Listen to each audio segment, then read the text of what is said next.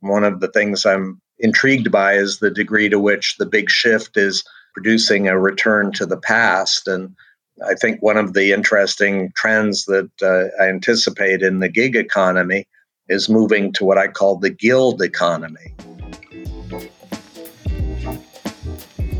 Welcome to Structural Shifts by Aperture, a bi-weekly show that radically reimagines the future of work, society, and business.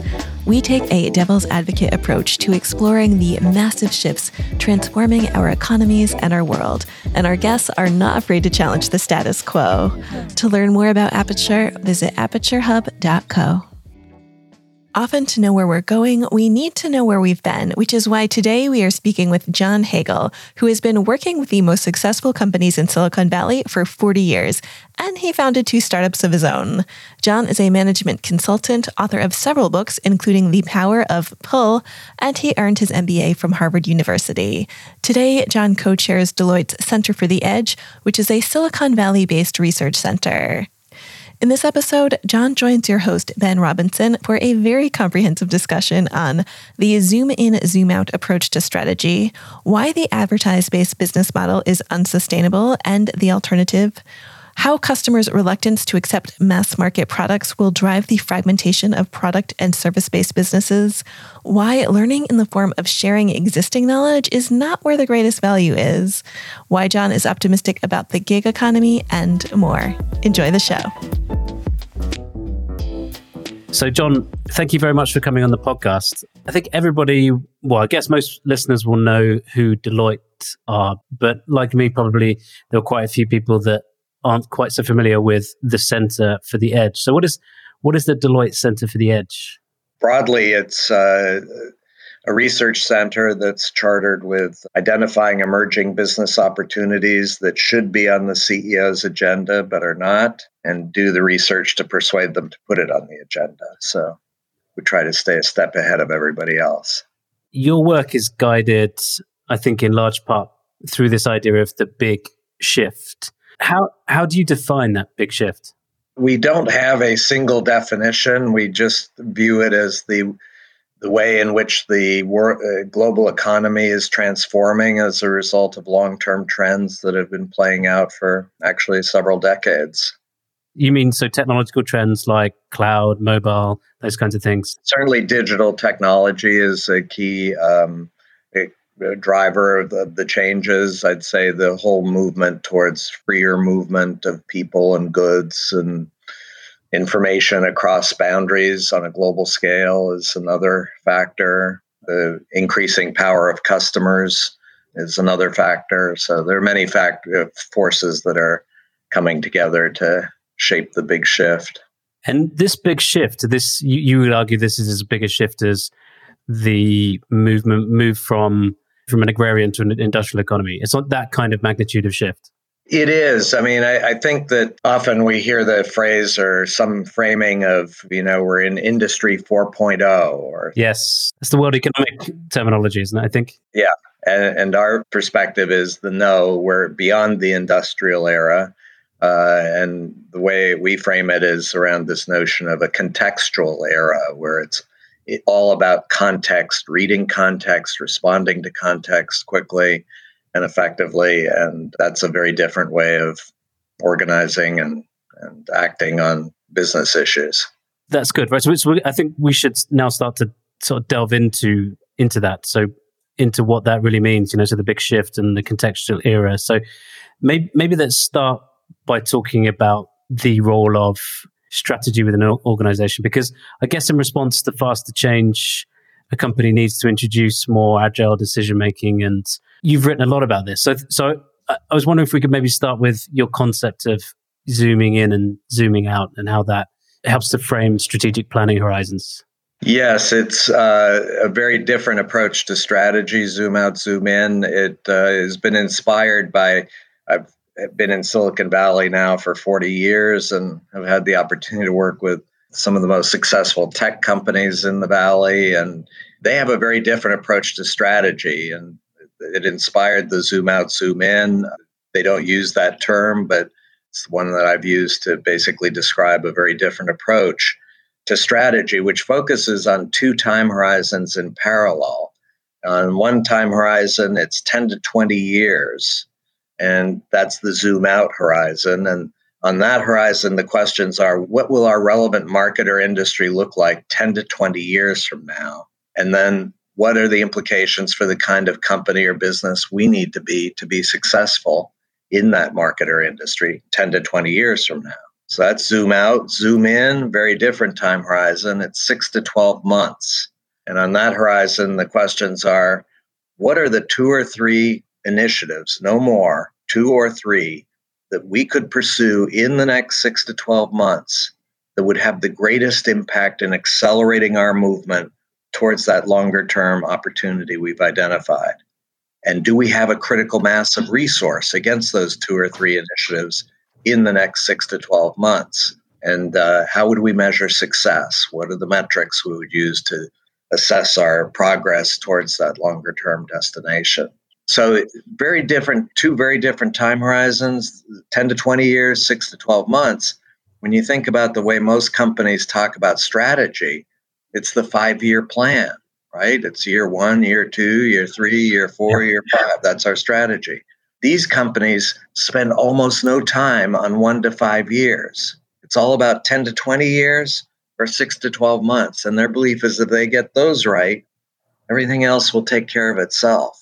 And so it's a very different way of thinking about strategy. And we believe in rapidly changing times, it's necessary, essential, as challenging as it is to look ahead. You need to do that. One of our concerns, everybody today talks about agility and flexibility, and certainly that's valuable in some contexts. But if all you're doing is sensing and responding to whatever's happening at the moment, being flexible and agile, you're going to spread yourself way too thin across way too many things because there's so much going on. If you're just responding and reacting to anything and everything, good luck. Zoom out, zoom in helps you to focus, to get a sense of what really matters. Where are we headed? What's the destination that we're trying to achieve? Then how can we accelerate our movement there? It's a very powerful way to focus effort rather than just respond to whatever's happening at the moment. And presumably when you're working on these different time horizons, you're using different strategic tools to try to figure out what the world looks like 20 years and I guess separate tools to optimize what you do in the next 6 to 12 months. Is it fair to say that when you're looking sort of 10 or 20 years out, you're using scenario planning, kind of pulling yourself out of your comfort zone and trying to sort of, think without constraints about what the future might be? Absolutely. Scenario planning is a critical tool and very useful in terms of looking ahead and imagining, all the possibilities, alternative futures. I think that the difference here is that in most scenario planning efforts, you imagine very different futures. You may ultimately disagree on which future has the greatest probability, and then you leave. The meeting's over. In this approach, the meeting's not over until we have committed to the future that we believe is most likely and committed to short-term initiatives based on that future. So this has implications for us, and it very much changes the whole discussion because a lot of scenario planning efforts are viewed as theoretical, conceptual exercises, but they don't really make a difference to the business today. Zoom out, zoom in, it has a profound difference on what you do in the short term. How concrete an idea of the future do you have to come up with? Because, one of the things you talk about a lot in your writing is this idea of narratives versus stories. And I think the difference you draw is that a narrative is open-ended, right? So can a future state be a little bit nebulous and just kind of help frame where you're headed, the kind of North Star, without having to be too concrete? Yeah, it's a balancing act ultimately. It has to be sufficiently tangible that it can help you make choices in the short term, but broad enough so that there's room to, explore and discover as you go. One example I use, most of the companies that pursue this approach don't talk about it publicly. There was one company where it's been written about, so I can share. And it was actually Microsoft in the early days, when it was just a startup back in the 1970s. Bill Gates pursued a zoom out, zoom in approach. And the zoom out he had for his company, could be summarized in two sentences. One is computing is moving from centralized mainframes to the desktop. Second, if you want to be a leader in the computer industry, you need to be a leader on the desktop. So it wasn't a detailed blueprint of what the computer industry would look like 10 to 20 years from now, but it was enough specificity so that you could make real hard choices in the short term and accelerate your movement towards the desktop. You just said something there I want to touch on, which is you said you've got to be able to make hard choices in the short term. Yeah. In this kind of strategy work that I've done, I think that's one of the hardest things to get people to do, right? So let's assume that you can galvanize an organization around a long-term vision. Yeah. Then getting them to make difficult choices, to actually sort of divest of some activities is super difficult, right?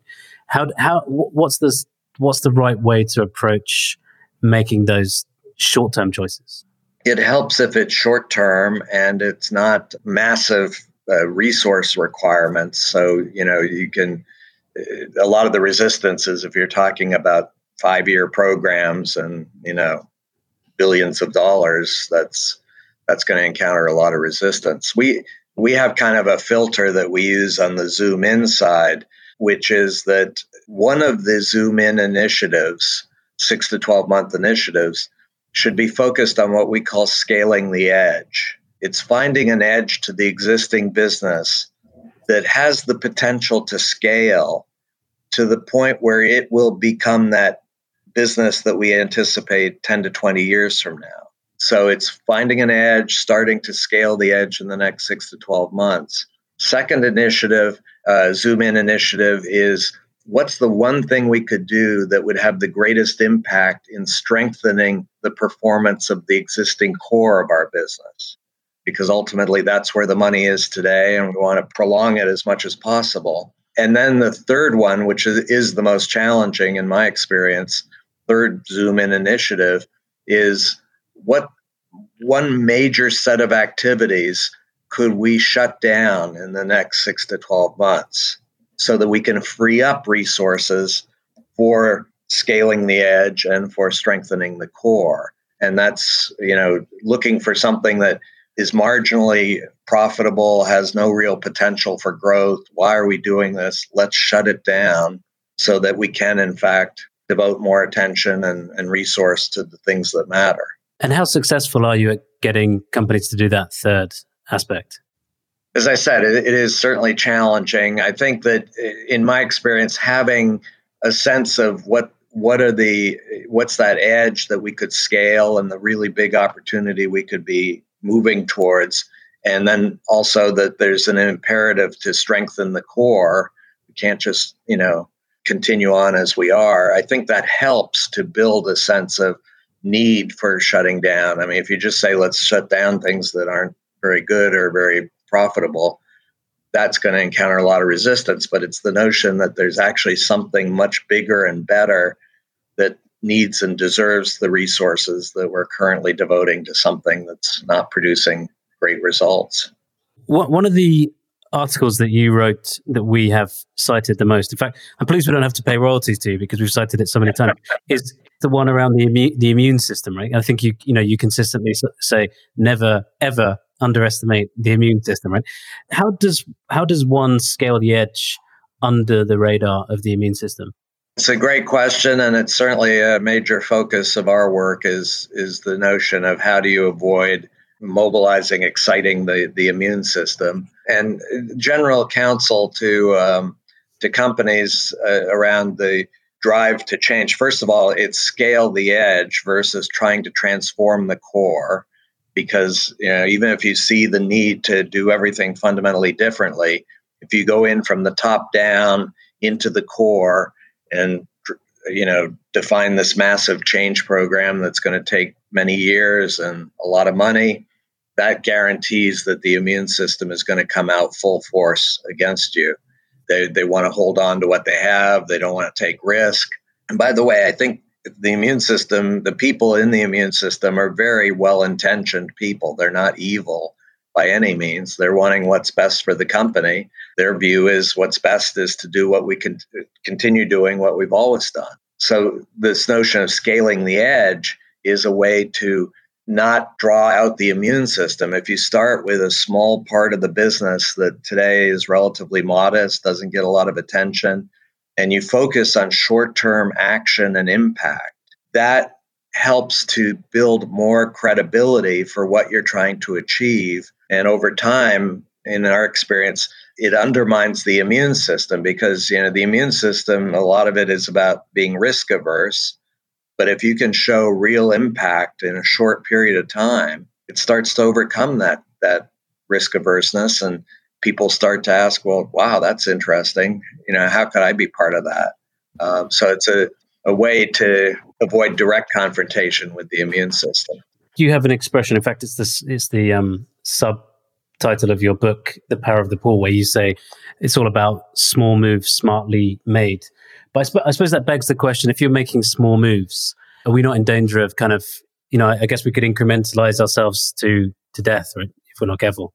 No, that's one of the biggest risks these days. The focus is on the term smartly made. I mean, it is small moves, but it's with a clear sense of direction and focus. So what really matters, and being very aggressive in those small moves. It's how quickly and how much can we achieve in a short period of time. The emphasis is on smartly made, and the way to avoid incrementalism, again, is to have a very clear sense of what's the destination and how would we measure our progress towards that destination. What are the metrics? So we're very clear what really matters here, and then focus on how quickly are we actually making progress on those metrics. And I suppose those small moves might actually be quite large moves, but they're small in the sense that they involve a few number of, limited number of people, right? So they don't, again, consume too many resources or invoke the immune system, the antibodies of the immune system. Yeah, it's all relative. Obviously, if you're a large company, a small move can still be a fairly large initiative, but it's lost in the rounding for the overall company because it's not that big and doesn't draw that much attention. So I think that's the focus, is really not trying to excite that immune system. And it seems like, listening to you, there are two parts to not exciting the immune system. One part is, doing something which is relatively small, so it doesn't consume too many resources, or bump into too many people or too many budgets. But the other part is around fear, right? Because, as you said, it's perfectly rational, or at least it's rational in the context of what we've been taught at business school, etc., to not cannibalize revenue streams, and so. And to sort of pursue things that can double down on things that work, right? So I suppose is countering fear also done through narratives? First of all, I think your point about fear is absolutely spot on. Increasingly, I say now that in most of my career, I've been a business strategist. It's been all about strategy. That's what's going to win, and if you get the right strategy, everything else will solve itself. Increasingly, I've come to believe that it's much more about psychology than strategy, that we need to understand the emotions that are shaping and driving our actions. And in the business world, again, the culture we have today is emotions are a distraction. Focus on the numbers and do the analysis, and everything else will solve itself. But I think in that context, this notion of narrative has become a key piece to our approach, which is, and again, I'm sorry if I go on a bit, but I make a big distinction between stories and narratives. Most people use the terms to mean the same thing. For me, a story is self-contained. It has a beginning, a middle, and an end to it. It's over, the end. And the story is about me, the storyteller, or it's about some other people. It's not about you in the audience. You can use your imagination, figure out what you would have done, but it's not about you. In contrast, for me, a narrative, number one, it's open-ended. There is no resolution yet. There's some kind of big threat or opportunity out in the future, not clear whether it's going to be achieved or not, to be resolved, and the resolution hinges on you. It's a call to action to the people who are hearing the narrative to say, your choices, your actions are going to help resolve this narrative. What's it going to be?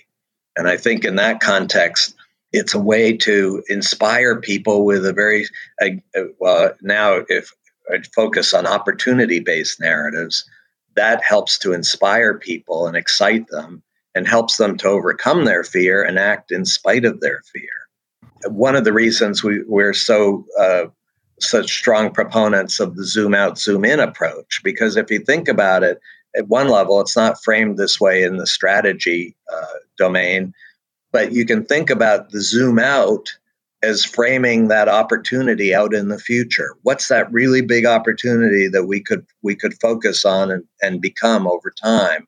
And then it focuses people on short-term action and impact, which helps, number one, to inspire people. There's a really big opportunity out there, but also overcome the skepticism that many are going to have who are afraid to say, well, wait a minute, that's just fantasy. That's never going to happen. No, we're actually having impact today. We're making progress towards that opportunity. Come join us. So I think it can be a powerful way to address and overcome the fear. The companies you're working with at the moment, how good a job are they doing, or how tough is it to translate this pandemic into an opportunity and not into something to be fearful of?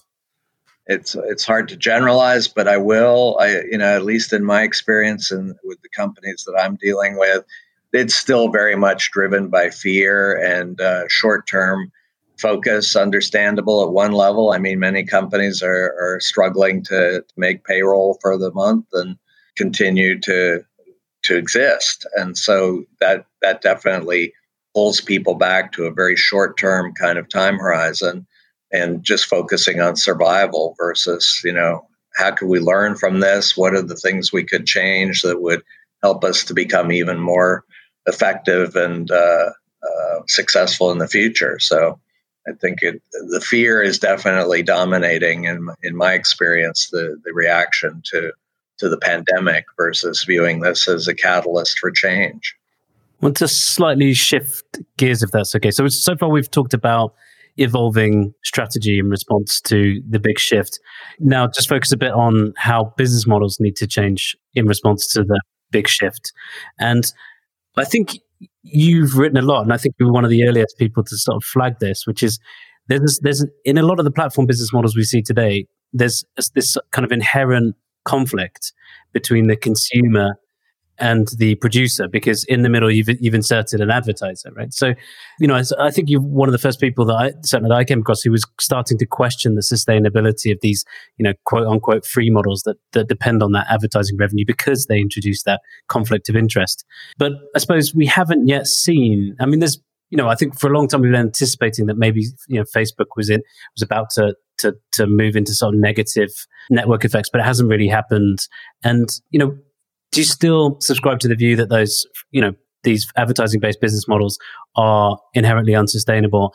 And when do you think we as consumers wake up to this? And when do you think these business models start to perform worse or not as well as they have done? Yeah, there are a lot of challenges with the advertising-based business models. I think certainly one of them, and it was the whole focus of the book, The Power of Pull, was advertising intrinsically as a push-based model. It's all about how do you intercept people, get your message, push your message to them, to get attention. And our belief is that that model is increasingly challenged, that the number of options that are trying to push to get our attention are significantly increasing. And we as customers are becoming overwhelmed with all the attempts to reach us. So I think that's one piece to the puzzle. The other piece is that it goes to the notion of trust and perception of what interests are you serving when I interact with you. Is it my interests or is it somebody else's?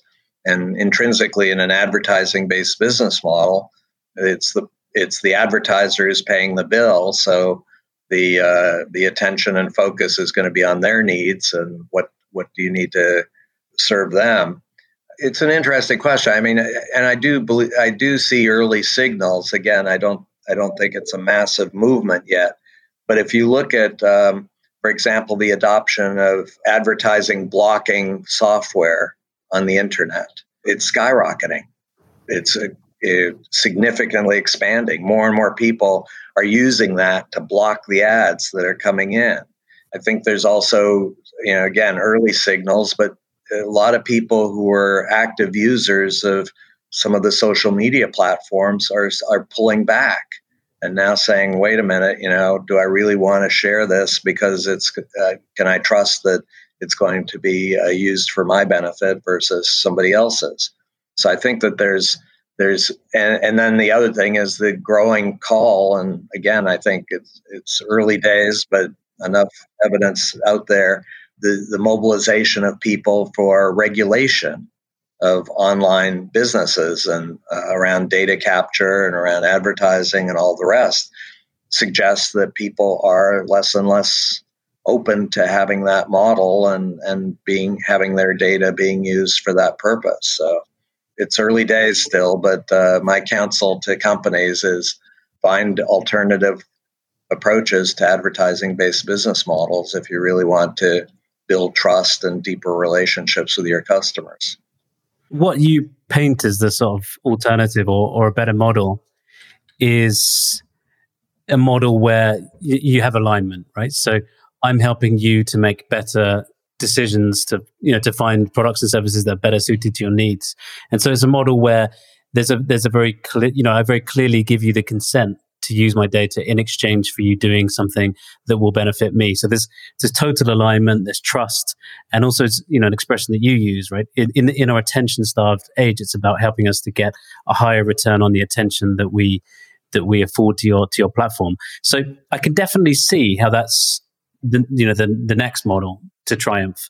And I listened to everything you say about regulation and people turning on ad blockers, but we haven't yet seen, as far as I'm aware, anybody who's really profiting from this new idea of a trusted advisor and intermediary. Have you seen examples in the marketplace that are really starting to work? Not in any massive way. I mean, I think there are, again, early signals. I'm frankly frustrated. I've been talking about these opportunities for quite a while, and it's still the challenge is it requires a massive cultural shift for a company to really address this opportunity. And the focus is, again, much more on the scalable efficiency and just doing things faster and cheaper and more incrementally. So, I think some of the early indicators, again, not perfect, but there are companies in Asia that are being much more effective at mobilizing large networks of third parties to provide value to their customers, positioning themselves essentially as a trusted advisor it's more in the business to business space in those situations. Things like the motorcycle industry, the clothing industry. So there are some examples at that level. I think one that's intriguing to me, although again, relatively early stage, not early stage in terms of time, but in terms of real development, is what Johnson & Johnson has done with Baby Center, a website that they invite parents with small children, babies who are experiencing a very challenging life event, and offering them a space to connect with each other and get help from each other, learn from each other about how to be more effective as a parent with small children. And so I think it's this notion of, again, being proactive in connecting the customers with people who can help them. And that's, at least in the US, that's become a go-to place. And millions of people, parents with small babies, are going there because the word is spread. And it's the power of pull in that case, because they're not doing advertising for this website. They're just, word is spreading. A parent with a baby has a friend who just had a baby and saying, you need to go to this website. It's really helpful. And so it's, word of mouth and this draw because it's so helpful to the person. Yeah, I think with that Johnson & Johnson example, I think you've more or less answered the question I was going to ask you, which is, how do you it's a kind of a paradox, which is, and I know you like paradoxes, right? Which is this idea that you can imagine I have your trust, and in exchange for you sharing your data, I'm giving you useful information back. But without engagement, people won't return enough to the site and won't share enough data to make that site truly useful. But I think you've kind of answered it, which is it has to be both, right? You have to achieve trust and engagement at the same time.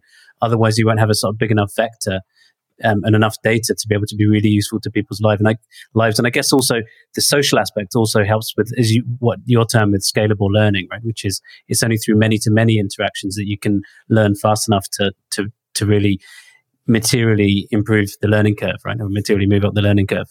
It's definitely complicated. I don't suggest this is easy at all, but another example that I use, and again, this is from quite a while ago, in the mid to late 1990s, a company here in Silicon Valley, Cisco, making networking equipment, created an online website called Cisco Connection Online. And what they were doing was they were inviting prospects, people who are interested in their equipment, to go to this website. And what they would do on the website is they would start by asking 2 or 3 questions. Just tell me something about yourself. And then based on those questions, they would immediately provide tangible advice and value back to that prospect to say, okay, based on that, here are the kinds of things you should be thinking about and why those could be valuable to you. But then they would ask another set of questions. And it was this notion of rapid staging to build trust, that you're not presenting them with a 5-page questionnaire or survey. It's 2 or 3 questions. You're providing really tangible value back to them. And then based on that, asking for more information. And the experience was customers were more and more willing to share more detailed information about themselves because they were getting real value back in return. And another piece to the Cisco platform, which was, I think, an important part, is based on the answers to the questions, Cisco would start to connect you with experts based on your needs. So they might come back and say, well, based on your answers, you haven't really clearly defined your need yet. You could benefit from having a consultant work with you to really frame the needs that you have. Here's a consultant that you might consider. And they make an introduction and connect the customer with a third party. Cisco had 40,000 specialists or experts within their network that they could connect customers with. So again, word spread among people who are interested in networking equipment that if you go to that Cisco site, it's really helpful. It can help you figure out what you really need. And then once you figure out what you need, another key piece to this platform was once you bought the networking equipment, you had needs like staging the site, the location for the networking equipment. So Cisco would connect you with a specialist who could prepare the facility for the equipment, training people who could come in and help train your employees to get more value. So it was after the purchase, it was continuing that focus on how to help the customer get more and more value from the products that they had purchased. I wanted to ask you about fragmentation versus bundling. You envisage a future state where we see massive fragmentation, right? Because if we move to a state where platforms are really connecting us with the optimal service for each individual, then we have a much more sort of heterogeneous set of suppliers, right? We actually move to a long tail type concept where you could optimize just for a very small demographic of people in each case. Do you really think that is going to be the end state, or do you think just the power of bundling is such that you'll always be able to bundle an inferior product with a great product if you can do so if you can bundle the pricing? Yeah, again, this goes back to our view of the big shift, and the evidence is that customers are becoming more and more demanding and less willing to accept something that's standardized mass market product or a bundle of things, some of which are good and others that are not that good. We want the best in whatever product or service category we we have a need for, and we want something that's the best in the sense of addressing our individual needs, not just the mass market or even a large segment, but our specific needs. What would be the best product or service? And in that context, we believe that that is a force that's going to drive fragmentation of product and service businesses. We're starting to see it. I mean, the early stage trend for this was actually in the digital space, where things like music, videos, software, seeing exploding fragmentation, more and more options that are available for very specific customer interests or needs. And it's starting to spread into the physical product space. My favorite example, because I'm a chocoholic, is craft chocolate. 10 years ago, 20 years ago, there were 3 or 4 global brands of chocolate. That was what you had, and that's all you could get. Increasingly, we're saying, no, that's not enough. We want a chocolate that's tailored to our very specific tastes and interests. And there are more and more craft companies, small, profitable companies. I mean, again, part of our view around fragmentation is while these companies will be small, they'll be quite profitable. It's just that they're not going to grow into massive, multinational companies in the way that the traditional mass market companies did. But also, I will say, too, that while we see fragmentation in the product and service businesses, we also see concentration in a set of other businesses, starting with things like running data centers, data center operations, logistics businesses, businesses where there are significant economies of scale and network effects that can really drive scale over time. And in fact, part of the reason we see fragmentation in the product businesses is because you have those resources, concentrated resources you can tap into. I don't need a data center if I'm a small product company. I can just rent space on a data center. I don't need to have my own trucking and logistics operations. I can contract that out. So I can access the scale, assets, and resources that I need for my business without doing it myself. That allows me to stay small and profitable. And then on the other side, I think the big opportunity, which we briefly touched on, but I think is more speculative, but ultimately more interesting, is this notion of a trusted advisor. As you're confronted with more and more choices as a customer, as you see the fragmentation of product and services and the rapid evolution of products and services, having somebody you trust who can really help you connect to the products and services that are most relevant to you is going to really be hugely valuable. And our view is the trusted advisor has what we call economies of scope, in that the more I know about you as a customer, the more helpful I can be to you as a trusted advisor, versus if I just see a small slice of who you are. And the more other customers I'm serving, the more helpful I can be to each individual customer, because now I can say, well, customers like you have gotten huge value from this product or service. You've never even asked for it. By the way, a key role for the trusted advisor, in our view, is not just waiting for a customer to ask for something. It's being actively challenging to the customer to say, no, you asked for this. You really should be looking for this, and here's why. Or, you haven't asked for anything, but here's something that could be really valuable. So it's challenging to get more value for the customer. I 100% agree with that. The way you've sort of depicted the future economic state, where you have a small number of players that have very large supply side economies of scale, and you have a few number of players who have very large sort of demand side economies of scale, and in the middle you have this proliferation of producers, right? So you can borrow the scale from those people that have supply side economies of scale, so that you can produce at much lower unit costs, and then you distribute through those people who command attention. And I think I would totally agree with that as the sort of end state. I think what we haven't seen yet is a shift in who aggregates demand, because I think what we're saying, and I totally agree with you, it just hasn't happened yet, which is the precondition to aggregate my demand is you have to have my trust. And I think at the moment, the precondition is you've got to have engagement. And then, once you will pay you 40% of our revenues so we can get access to your customer. I think that's the bit that will change, but just I'm not sure how quickly.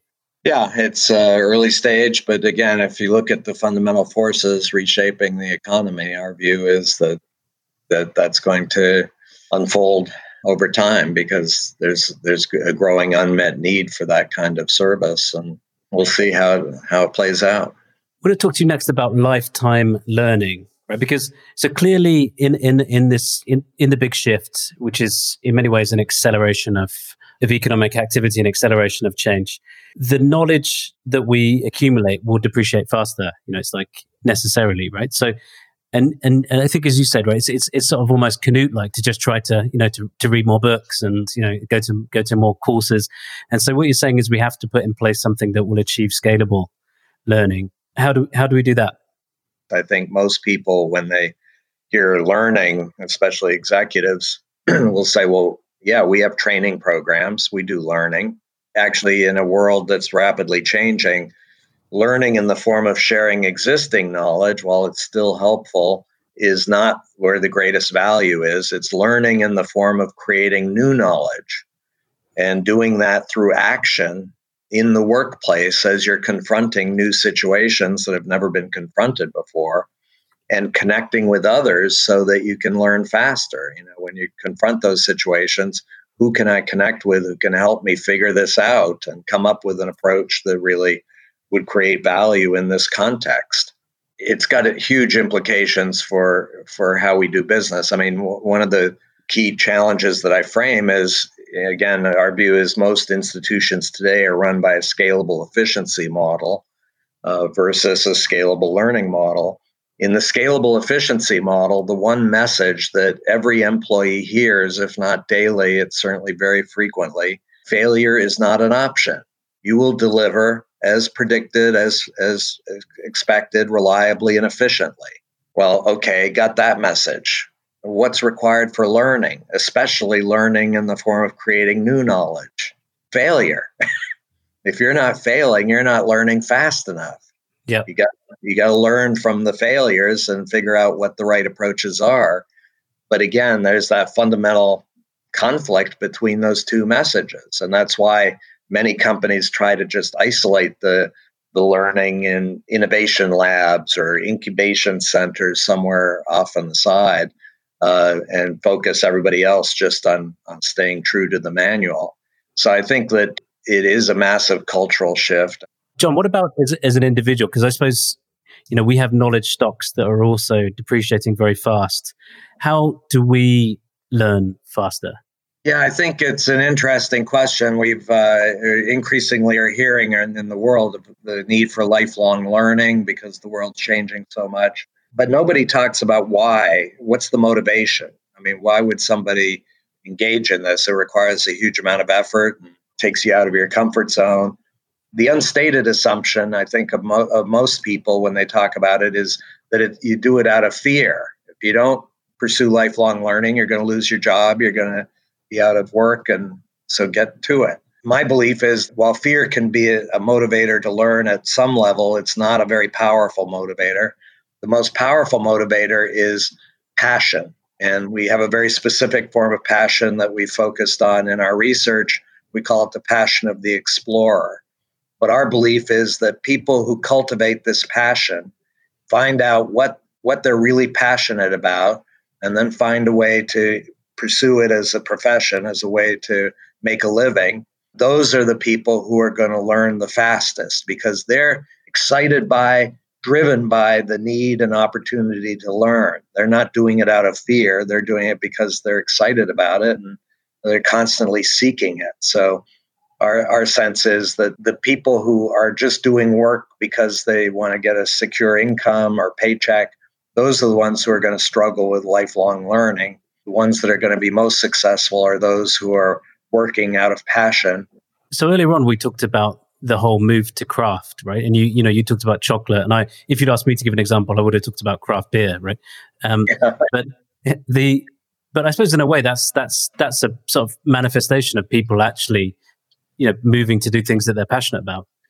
So this whole return to craft and therefore, becoming artisans and doing something they're passionate about allows them to creates the sort of motivation for them to continue to learn.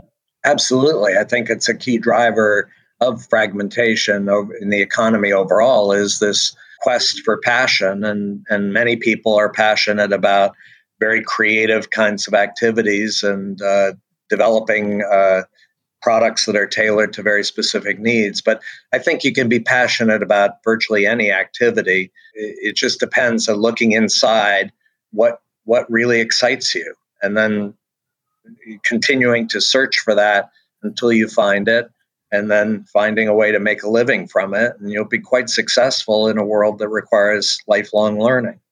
How does scaling the edge tally with, or how is it compatible with sort of, the organization at large learning faster? Because it's almost something that you said earlier on implied that you think some of these things like innovation centers and so on are a bit, are a bit of a sideshow, right? Or a bit of a, are never going to achieve the sort of, the large scale systematic changes that are necessary for an organization to really learn at much greater scale. Again, it's a challenge. Our sense is it's unlikely that you're going to get the entire core of your business to fully embrace all aspects of scalable learning, because that does require massive transformation. On the other side, again, I go back to this notion of strengthening the core. We have a framework that we call metrics that matter, that can help you to target elements in the core where you could start to drive some of these scalable learning principles and approaches. And the example I give is for metrics that matter is start with the financial metrics of the company as a whole. And as an example, it could be that revenue growth is the big challenge. Okay, let's drill down one more level to operating metrics. What's holding us back from revenue growth? And in this illustration, it could be, well, we've got a high rate of customer churn. Customers are leaving at a rapid rate, so we can't grow revenue. Okay, drill down one more level to say, where in the front line is there a metric that could really make a difference in customer churn? And in this illustration, again, it could be call center operations. It could be, well, customers are calling us and they're getting frustrated. They're not getting answers to their question. Okay, now we have a very specific part of the company in the core where there's a big need and it could influence the performance of the whole company. Let's focus again with small moves targeted to this particular area to say, how could we help the customer call center operators learn at a more rapid rate in terms of addressing unmet customer needs? The intent is to show real impact quickly and to build more credibility and support for doing this in other parts of the organization versus just customer call centers. On the gig economy, again, you're starting to sort of craft a different narrative from the one we tend to read about every day, right? Which is, so most people, most of the stuff you read about the gig economy is, it's a sort of race at the bottom, right? We by not allowing people to act sort of collectively and by putting them on sort of different types of contracts, we just get people to work harder for less money, right? That's sort of one narrative. And I think you're sort of starting to reframe the narrative by saying that might be true today, but we're going to see a different type of gig economy job in time. And then the second thing is we'll start to see gig economy workers form collectives, right? Or not collectives in the sense of sort of trade unions or anything, but they'll start to form groups where they can collaborate together in order to sort of learn faster and achieve, I suppose, better quality at scale. And so can we break that down? Can we start with why you think the gig economy will, move upstream in terms of requiring different types of skills and I suppose creating jobs that are better paid? Yeah, I think, again, it has to do with this broader focus on the big shift. And in the scalable efficiency world, which is what the world we're largely in still today, the gig economy emerged largely as a result of a drive towards more efficiency, right? If we can take fixed labor cost and transform it into a variable labor cost and potentially access the labor in lower wage regions or countries, we'll become more efficient. And that's the gig economy. Our view is that as we move to the scalable learning model, there's still a value in connecting with people outside the organization, but it's with the objective of learning together so that we can actually rapidly improve our performance in whatever the work area is. And in that context, the notion is that the independent contractors are increasingly going to want to connect with each other because they'll learn faster as a small group than they will just sitting in the isolation of their home or wherever they are.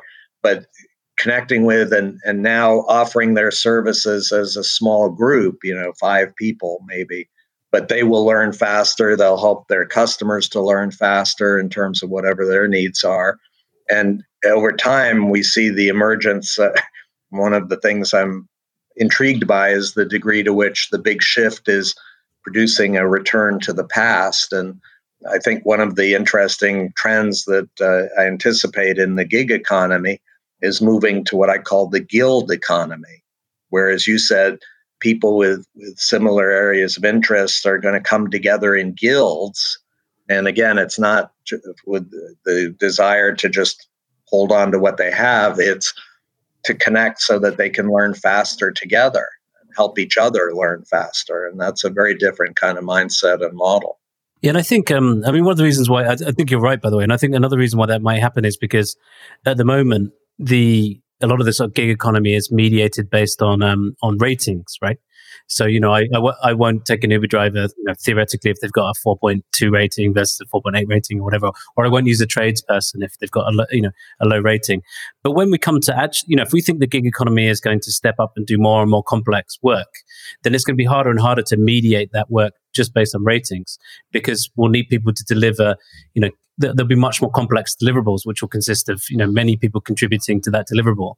And at that point, I think is when it makes sense at that point to create guilds or some sort of, collective bodies, right?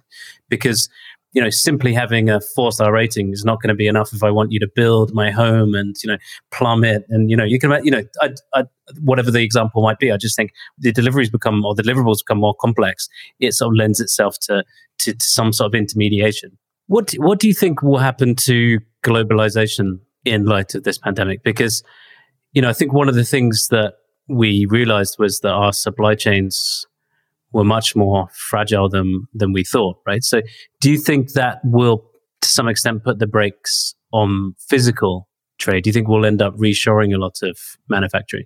The challenge, clearly at one level, there's this desire to have things closer to me so that I can rely on them more. But at another level, if you're just taking the supply chain mentality, and again, longer conversation, but broadly, the scalable efficiency model says you want a supply chain with as few participants as possible and tightly integrate and tightly specify every activity that's done in that supply chain. That makes for a very brittle and fragile supply chain in times of extreme events like the pandemic. And just bringing all those activities onshore closer to where you are is not going to solve the problem. It's still going to be very brittle and fragile. Our belief is the real need is to expand our horizons from supply chains to what we call supply networks, where you are working to orchestrate a very large number of participants and pulling them in as needed as specific situations arise, versus, no, I've just got this one supplier who depends on this other supplier who depends on that supplier. No, it's increasing the range of participants so you have more flexibility. And by the way, so that you can learn faster. In a network, if you design the network and the relationships in the network, so it's not just transactions, buy low, sell high, but we're all committed to learning faster and accelerating our performance improvement. That's powerful as a motivation to participate in the supply network. It's almost self-evident, but just as more and more activities move online, they become intrinsically more networked.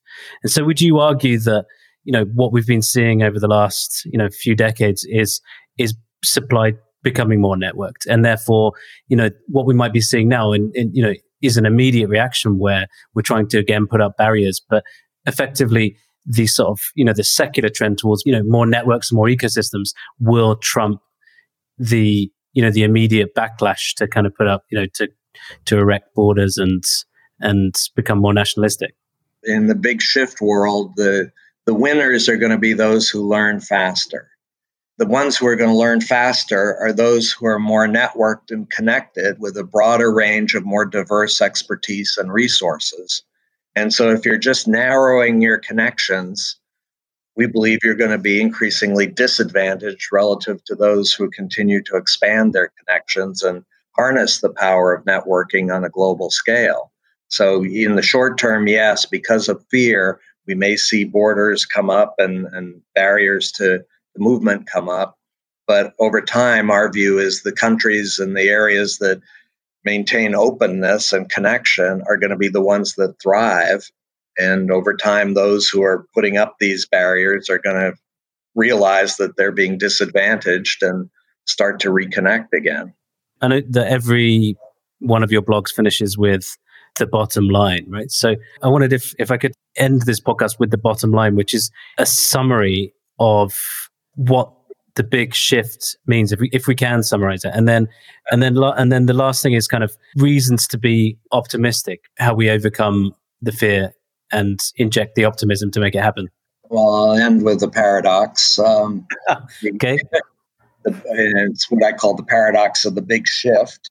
If you think about the big shift, at one level, it is creating exponentially expanding opportunity. We can produce much more value with far less resource, far more quickly than would have been imaginable a couple of decades ago. Huge opportunity. At the same time, the paradox is the big shift is also creating mounting performance pressure on all of us. As individuals and as institutions, we're experiencing more and more pressure. It takes many forms: intensifying competition, accelerating pace of change, extreme events that come in out of nowhere and disrupt our best laid plans, witness the pandemic. So you've got the interesting thing that the big shift is at one level creating exponentially expanding opportunity, at the other side mounting performance pressure.